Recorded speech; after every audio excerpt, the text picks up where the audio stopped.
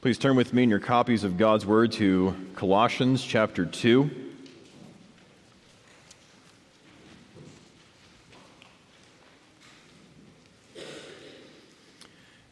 As we look this evening at verses 3 through 5.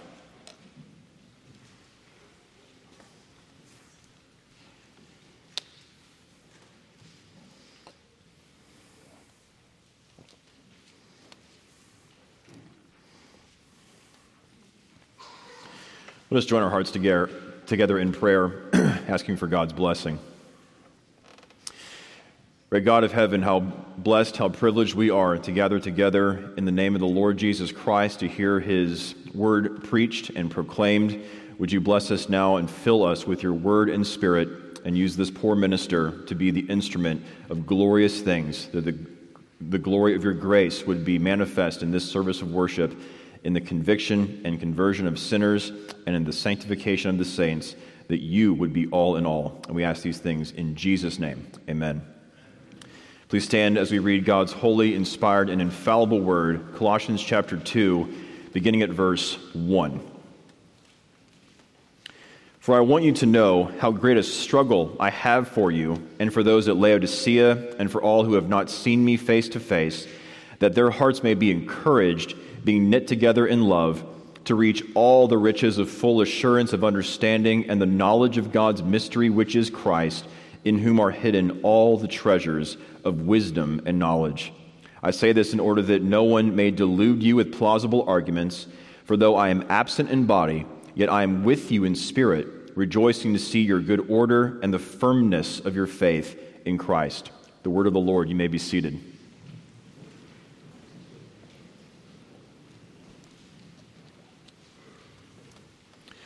We've seen for a few sermons now in Colossians, toward the end of chapter 1 into the beginning of chapter 2, how Paul is struggling, and that word that he uses there in 1:29 for struggling, in 2 verse 1 for struggle.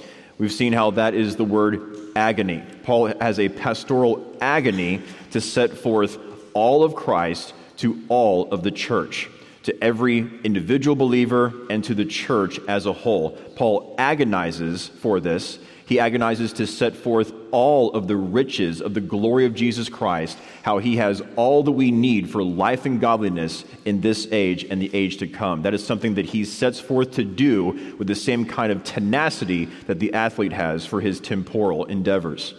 And we saw why. We've seen why Paul has this agonizing ministry of word, sacrament, and prayer to set forth all of Christ to all the church. We've seen at least three things up to this point. Why does Paul agonize to set forth Christ to the Christian? Chapter 1, verse 28, for their maturity, for the maturity of the believer. That is their in-time maturity, that we would make it all the way to the end. We would make it to the end of the race, and so finally attain to mature adulthood with all of God's people and pass into everlasting bliss and glory and joy in the new heavens and new earth. Secondly, Paul agonizes, we could say, for its own sake. Chapter 2, verse 2. As Paul talks about the people of God in chapter 2, verse 2, reaching all the riches of full assurance of understanding and the knowledge of Christ, of God's mystery, which is Christ. Setting forth the fullness of Christ does not need to have, we could say, does not need to have another end, another motive or goal. It is good for its own sake. But thirdly, we see that Paul agonizes to set forth the riches, the bottomless and brimless riches of Jesus Christ for the upbuilding of the church. That's also in verse 2 of chapter 2. That their hearts may be encouraged, being knit together in love, to reach all the riches of full assurance of understanding and the knowledge of God's mystery, which is Christ. It is the upbuilding of the saints. It is the encouragement and edification of the saints. It is what buoys the saints in hardship and is what preserves them and enables them to persevere through this earthly pilgrimage to reach our heavenly destination. But as we come to chapter 2, verses 3 through 5, we see another reason. There's yet another reason Paul is telling the Colossian church why he has pastoral agony to set forth all of the riches of Christ to all of the church. And we'll see that reason, that other purpose of pastoral agony in a moment. So as we look at this passage in 3 points, we'll begin where we ended last week. So we see, first of all, the treasury of Christ for the Christian. The treasury of Christ for the Christian in verse 3. As Paul has spoken of God's mystery, which is Christ, verse 3, in whom are hidden all the treasures of wisdom and knowledge. We saw last week how Christ is the revealed mystery. And that's going back up to chapter 1, verses 26 and following. And over these sermons in which we've talked about what the mystery is, just to summarize it briefly. When Paul talks about how Jesus Christ is the revealed mystery, he says, perhaps clearest in chapter 1, verse 26, the mystery hidden for ages and generations, but now revealed to his saints.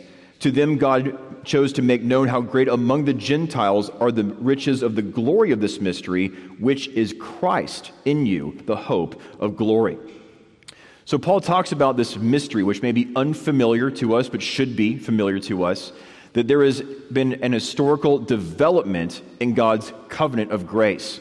That what once was the age of promise is now given way to the age of fulfillment. Back then, what Abraham, Moses, and David enjoyed was in types and shadows, the copies of the heavenly things. A sinful priest occasionally bringing an ineffectual in itself sacrifice into the earthly tabernacle. But that is now given way to the overabundant fullness of salvation actually accomplished in Jesus Christ, who is the sinless high priest, who brings the perfection of his once and for all sacrifice incessantly into the heavenly tabernacle. Do you see how much better it is that Jesus Christ, the fullness has come, chapter 1, verse 19. He is the fullness to which all the relative emptiness of the shadows of the Old Testament pointed. He is the overabundant fulfillment of all these things, and in him we have not the pointing forward to of redemption, not a glimpse of, a foretaste of redemption. We have the actual accomplishment of it. So do you see how privileged you are, how grateful you should be, believer, to be a new covenant believer, to know Jesus Christ who has already come, not one who is yet to come, not one who is humiliated, but one who is exalted, the risen and ascended Christ who has actually accomplished redemption for his people. Our privilege is so great that the only thing that is yet to be done, the only thing left on the calendar, is the return of Christ. And we won't get into this now, but from one angle we can say that the return of Christ is simply the public manifestation of what we already have in him now. We walk by faith, not by sight. The salvation that we have invisibly, that the world does not recognize, that the world mocks us for, will be openly manifest and will come into open acquittal, and we will come into the final judgment, having already passed that final judgment because Jesus took that judgment for us in our place 2,000 years ago. Our privilege is so great. What Paul is wanting the Colossians, wanting us to see is we need to live out of the great privilege of knowing the ascended Christ. There is nothing that can be added to him because he has done more than all. As we sang in our opening hymn, more than all in him I find. All the eternal heavenly treasures, the plural form that Paul uses there in verse 3, those are hidden in Jesus Christ, and he has accomplished all that we need for life and godliness in this age and the age to come, and all that we need is hidden in him. We saw last time that when Paul talks about how all the treasures of wisdom and knowledge are hidden in Christ, he's not talking about how those are tucked away for a select few, for a secret, special few. They are hidden in Christ in the sense of nothing can take those things away from Christ or from the believer. Our inheritance is laid up for us in heaven, in Christ, where neither moth nor rust can corrupt and where a thief cannot break in and steal. Everything we need for life and godliness is deposited in Christ and nowhere else. They are hidden in him, not hidden elsewhere. They are all deposited in him to be found literally nowhere else. And we ended last time talking about the heavenly, the otherworldly blessing that Paul mentions here in verse 3. All the treasures of wisdom and knowledge. These are all the things signified and pointed to in that rich symbol of the tree of life. You can go back and listen to the previous sermon. You can go back and look at Proverbs chapter 3, verses 13 to 18. Look at the tree of life as it comes up there, pointing to the otherworldly blessing it is to have the treasures of wisdom and knowledge, something that does not come up from this fallen creation, but comes from above. The heavenly blessing that the tree of life points to has been accomplished and is ours in the Lord Jesus. The tree of life that was held out to Adam in the very beginning, how he could go from his lower, changeable life, being in the presence of the evil one, and in testing, Adam could go from that lower life to the highest heavenly life with God, free from the presence of the evil one, unchangeable, unlosable heavenly life, and the serpent would have been crushed under his feet. God gave to Adam that testing, that probation period, and had he withstood the temptation of the evil one to eat from the forbidden tree, if Adam had glorified and enjoyed God for his own sake, not listening to the plausible arguments of the evil one, God would have given Adam the right to eat from the tree of life, that sign and seal of life, of heavenly highest life, such that he and all his posterity would enter into confirmed righteousness and blessedness with God in the heavenly places. And just the quick survey of Paul we did last week, how we already have our seating with Christ in the heavenly places now. The center of life for the believer is no city on earth. We have here no abiding city. The center of life for the Christian is in heaven, not in this lower order of things. Ephesians 2:6, we have been already raised with Christ and seated with him in the heavenly places. So Paul is emphasizing, as he comes to a turning point here at the end of this section in Colossians, from verse 3 to verses 4 and 5, he is emphasizing yet again, as he has done so often up to this point in the epistle, emphasizing that Jesus Christ, the revealed mystery, the accomplisher of redemption, not the one who points to it, but the one who is redemption in himself, fully accomplished. Christ has taken us already to the ultimate goal held out to Adam in the tree of life. What Adam failed to do, the second and last Adam has done victoriously, and has done for all who look to him in faith. He has brought us to the heavenly goal already begun and will be brought to fullness at his return, that heavenly blessed goal of union and communion with the triune God, such that he is our blessedness and reward, our treasure and our possession now and forever. Christ has brought us into this ineffably glorious destination. It is ours now, and it will be ours in fullness at his blessed return. Christ is the Savior who needs no supplement. He is not the one who has a deficiency that we must add to or provide for. He is the full and self-complete, self-sufficient Savior, than whom no one is greater, and to whom nothing can be added. So as we come to this turning point, to a transition in this section of Colossians, as Paul has opened something of the glories of the riches of Jesus Christ for the Christian, as these Colossians are being tempted to add to Christ, to look elsewhere than Christ, to find the fullness of spiritual life and blessing, being told by this Colossian heresy that Christ is great but not enough. Why is Paul telling us all of these things? He's told us a few reasons why, but here he tells us another reason. He is emphasizing all the glories of the riches of the fullness of Jesus Christ in verse 4. And that leads us to our second point, another purpose of the pastor's agony. Another purpose of the pastor's agony, which brings us to verse 4. I say this in order that no one may delude you with plausible arguments. So another reason Paul is unpacking something of the fullness of the riches of Jesus Christ for his blood-bought church. Why is he doing this? Why is he going to such pains? Why is he going to such agony to unpack for the Christian, to tell us what is ours, who Christ is for us, and what he's accomplished for us, as we've seen already in this epistle? Why does Paul set forth on this pastoral agony to unpack Christ to the church? Because Pastor Paul does not want the church to be deceived by clever arguments that draw us away from Christ. Pastor Paul does not want us to be deceived by clever, plausible, but false arguments or attitudes or movements that would draw us away from Christ. Why this pastoral agony to set forth the riches of Christ? Because setting forth the riches of Christ will keep you, Christian, from the temptation of the devil to look elsewhere for the fullness of spiritual life and glory and blessing. It is Christ who will keep the Christian from deception.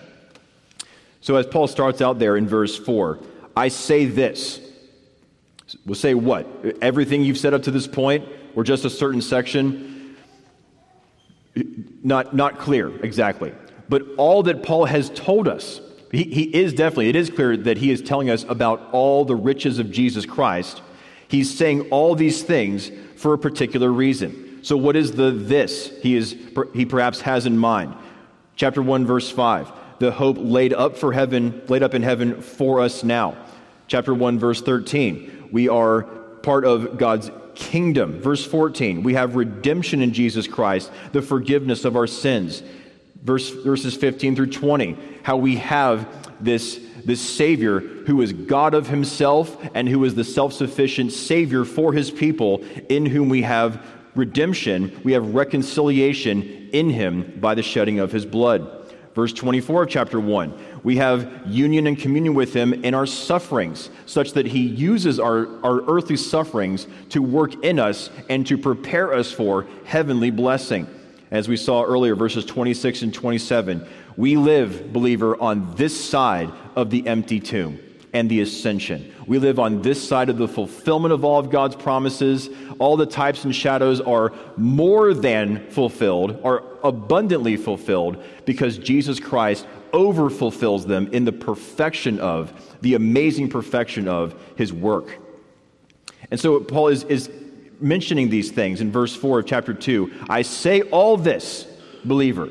If you've been nodding off reading this epistle up to this point, pay attention to why I'm telling you this. Pastor Paul is saying that what keeps you from deception, as you have been exposed to this Colossian heresy telling you that you need to add to Jesus Christ, all that I've told you about Christ will keep you from this demonic deception that Christ is somehow deficient and in need of your supplement and your addition.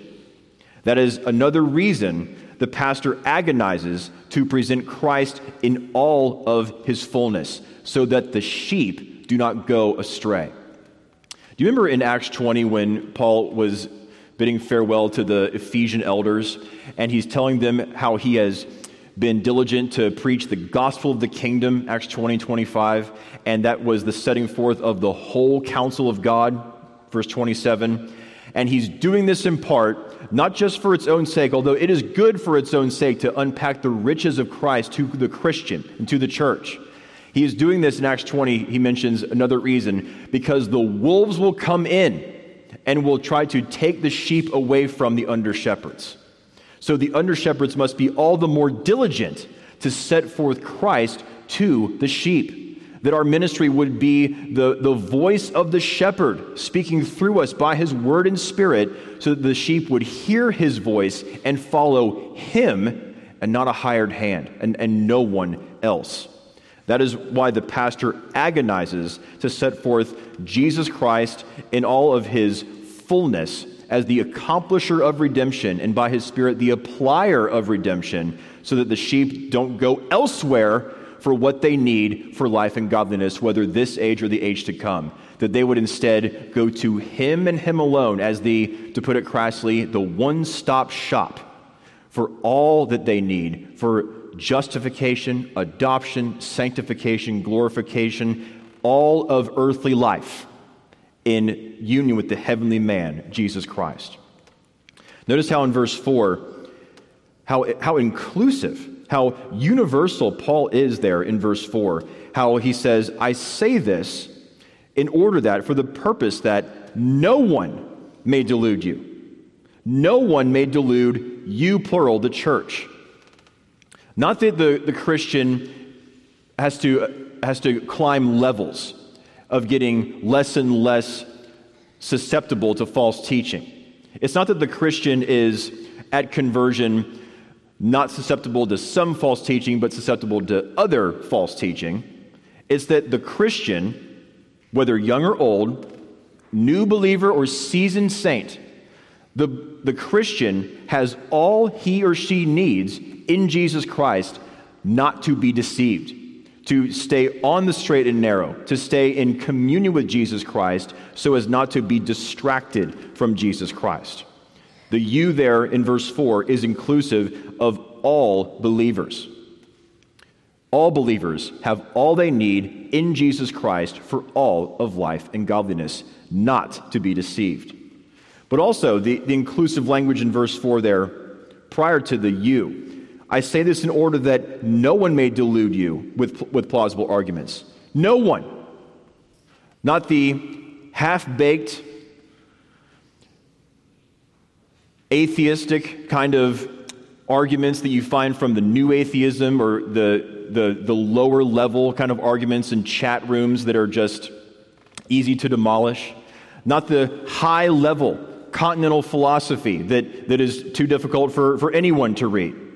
All levels of antichrist teaching, all kinds of antichrist movement, all that would vie for your heart and mind that is not Jesus Christ, that would distract you from Jesus Christ. What you have, believer, in Jesus Christ is so powerful that no one can deceive you from him if you stay close to him and abide in him. Not the highest academic arguments that the world can throw at us. We may not understand them. We may need to parse them out together. But there is nothing the devil can throw at the Christian that can take the Christian from Christ. I say this, Paul says here, so that no one in the world, no one who serves the evil one will take you, believer, from Christ. Because what you have, believer, in Christ is enough to keep you now and forever. You will be kept free from deception, from falsehood, from plausible, specious, sounds good but isn't good kind of arguments and presentations of lies. All you have in the fullness of Jesus Christ is enough to keep all who are in Jesus Christ from being deceived from him and distracted from him. That is what we see here in verse 4. There is, once you see the fullness, something, when you open up that treasure chest and you see something of its depth and breadth and its glory, when you see the self-sufficiency, the all-sufficiency of Jesus Christ, there will be no temptation to add to him, to go elsewhere than him for all of life and for all of godliness. No antichrist argument, movement, relationship will be able to deceive any true believer who is resting upon and receiving all of Christ and abiding in him. What Paul is mentioning there at the end of verse 4, not being deluded with plausible arguments, presentations of what would claim to be true that sounds good, it's plausible, but it's actually false. Think of how this is exactly what the evil one did in the beginning as he tempted Eve.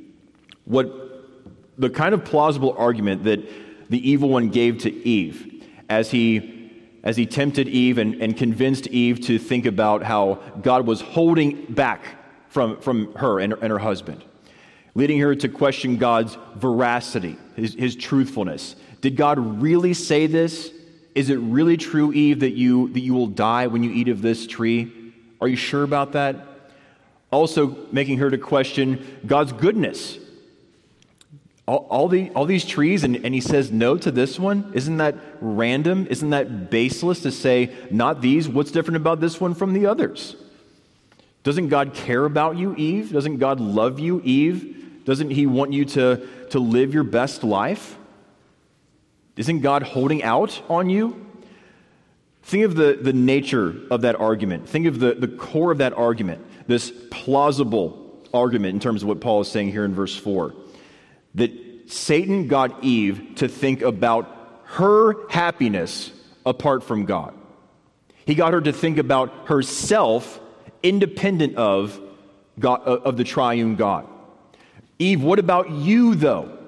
Yes, God has said some things, and this Edenic provision is great. It's a glorious place, but what about you? What do you want?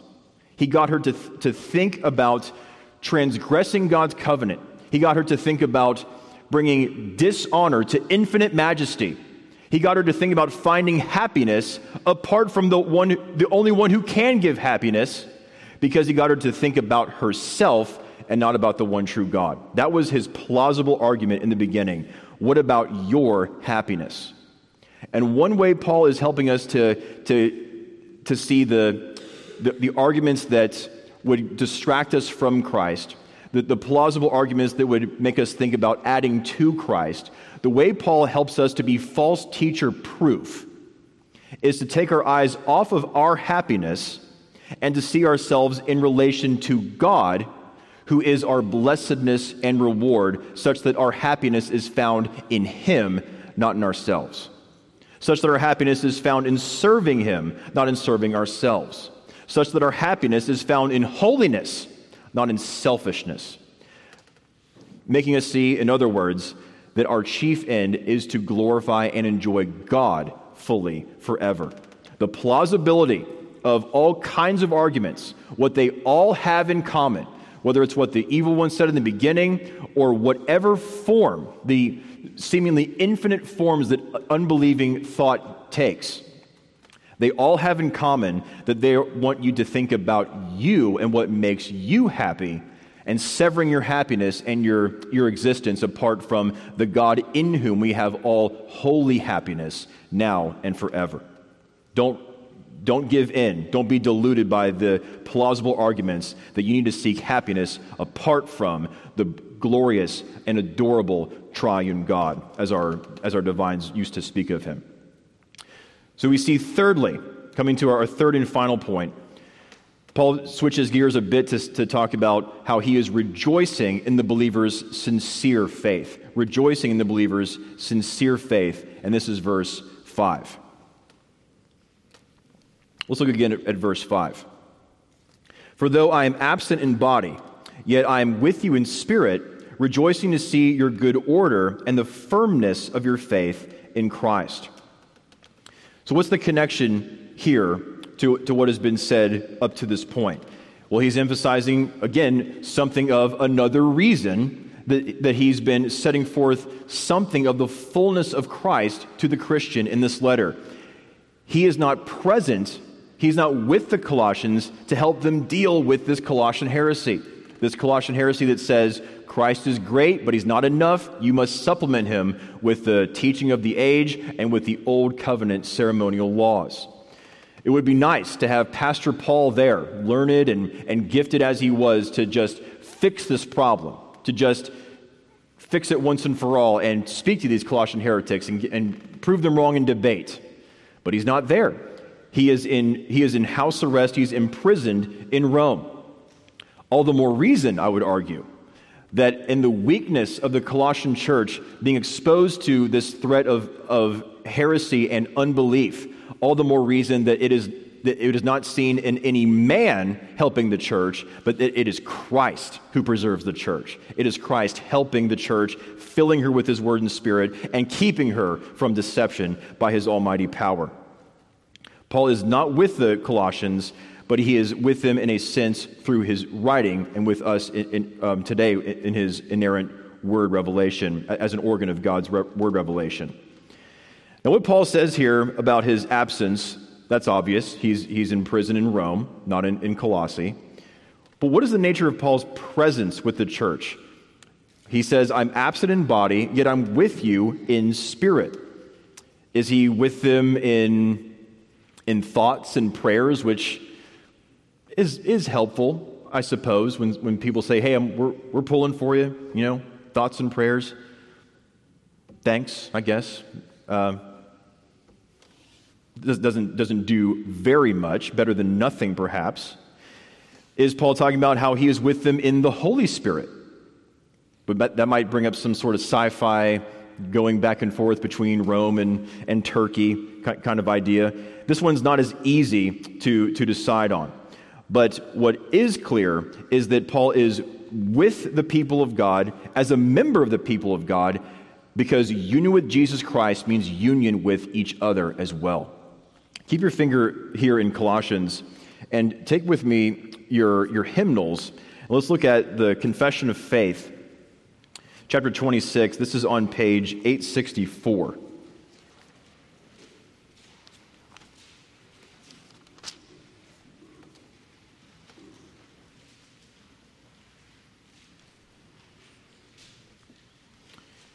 Page 864, as we look at chapter 26, top of the page there, our Confession of Faith on the Communion of Saints, paragraph 1.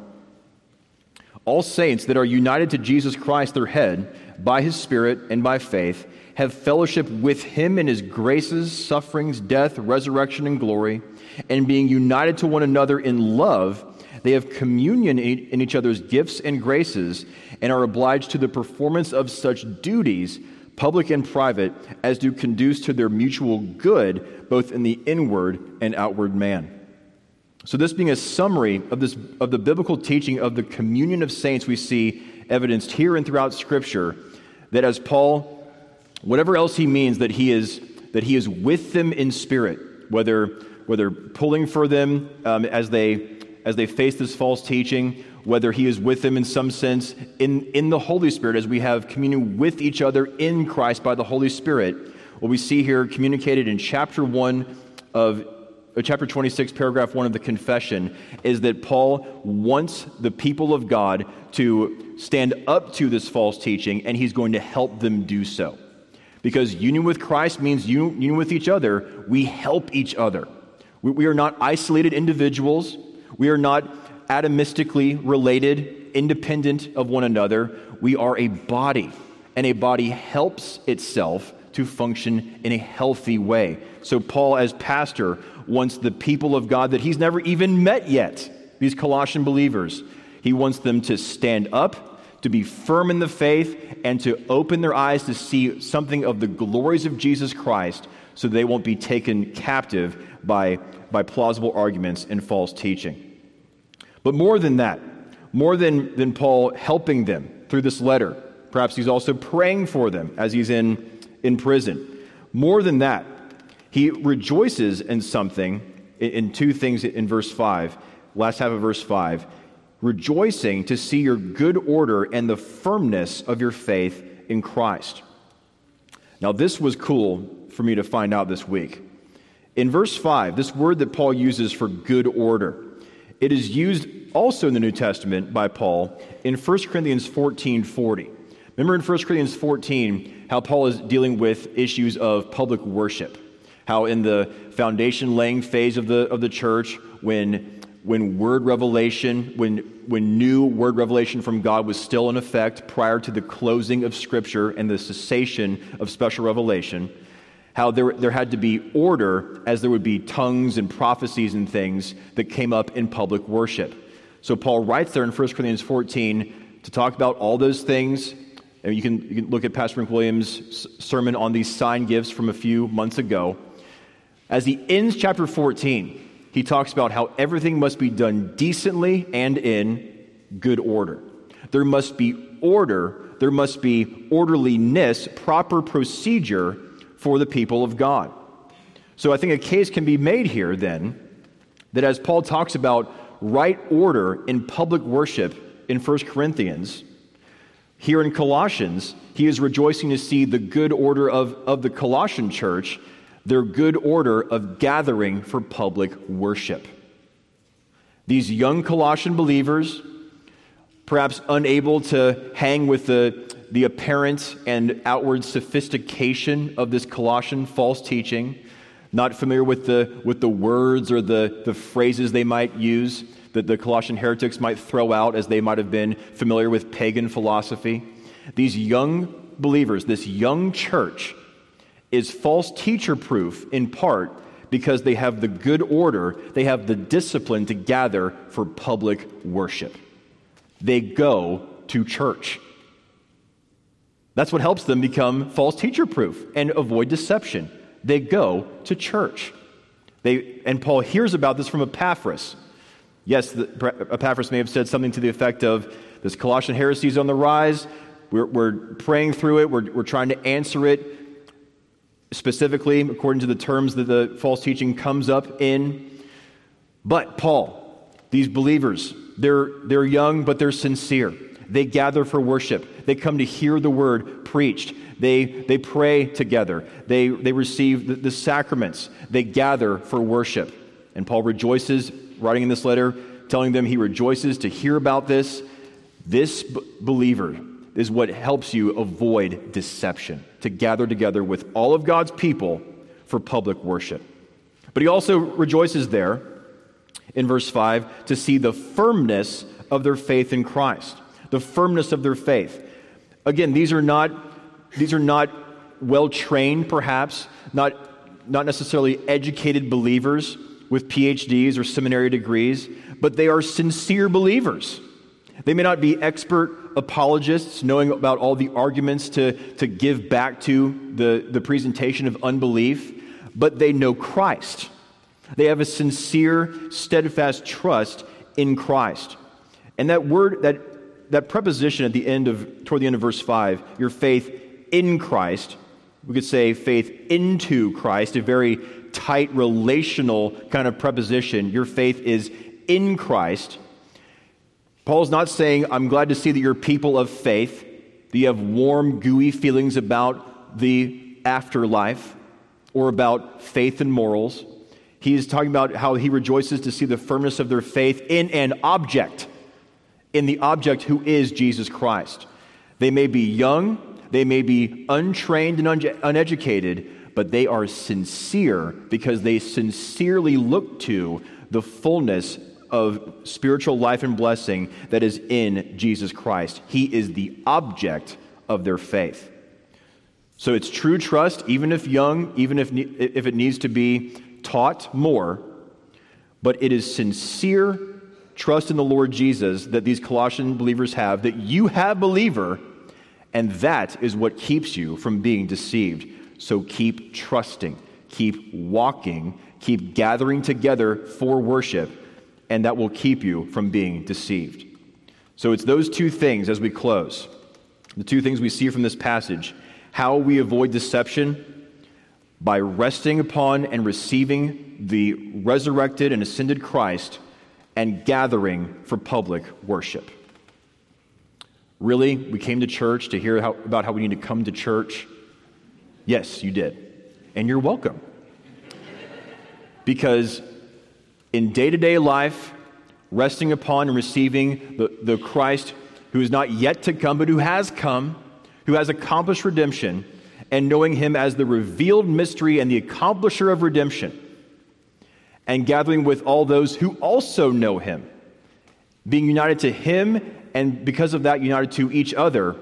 That is God's means as we gather together Lord's Day after Lord's Day, morning and evening, to hear the voice of our shepherd speaking through his ambassador by his word and spirit, as we gather together on the first day of the week, because that's when our Savior was raised from the dead, and that resurrection event was the turning of the ages, and we now taste and see, have a preview of glory. We saw there in chapter 1, verse 27. We have in Jesus a foretaste of the fullness of glory that will be ours when he returns. And so it is knowing Christ and gathering with the people of Christ to worship Christ that will keep us from all the wiles of the evil one and will enable us to put one foot in front of the other to make it eventually all the way to glory. It's so simple. So let's use it, people of God. And may God add his blessing to the reading and preaching of his word.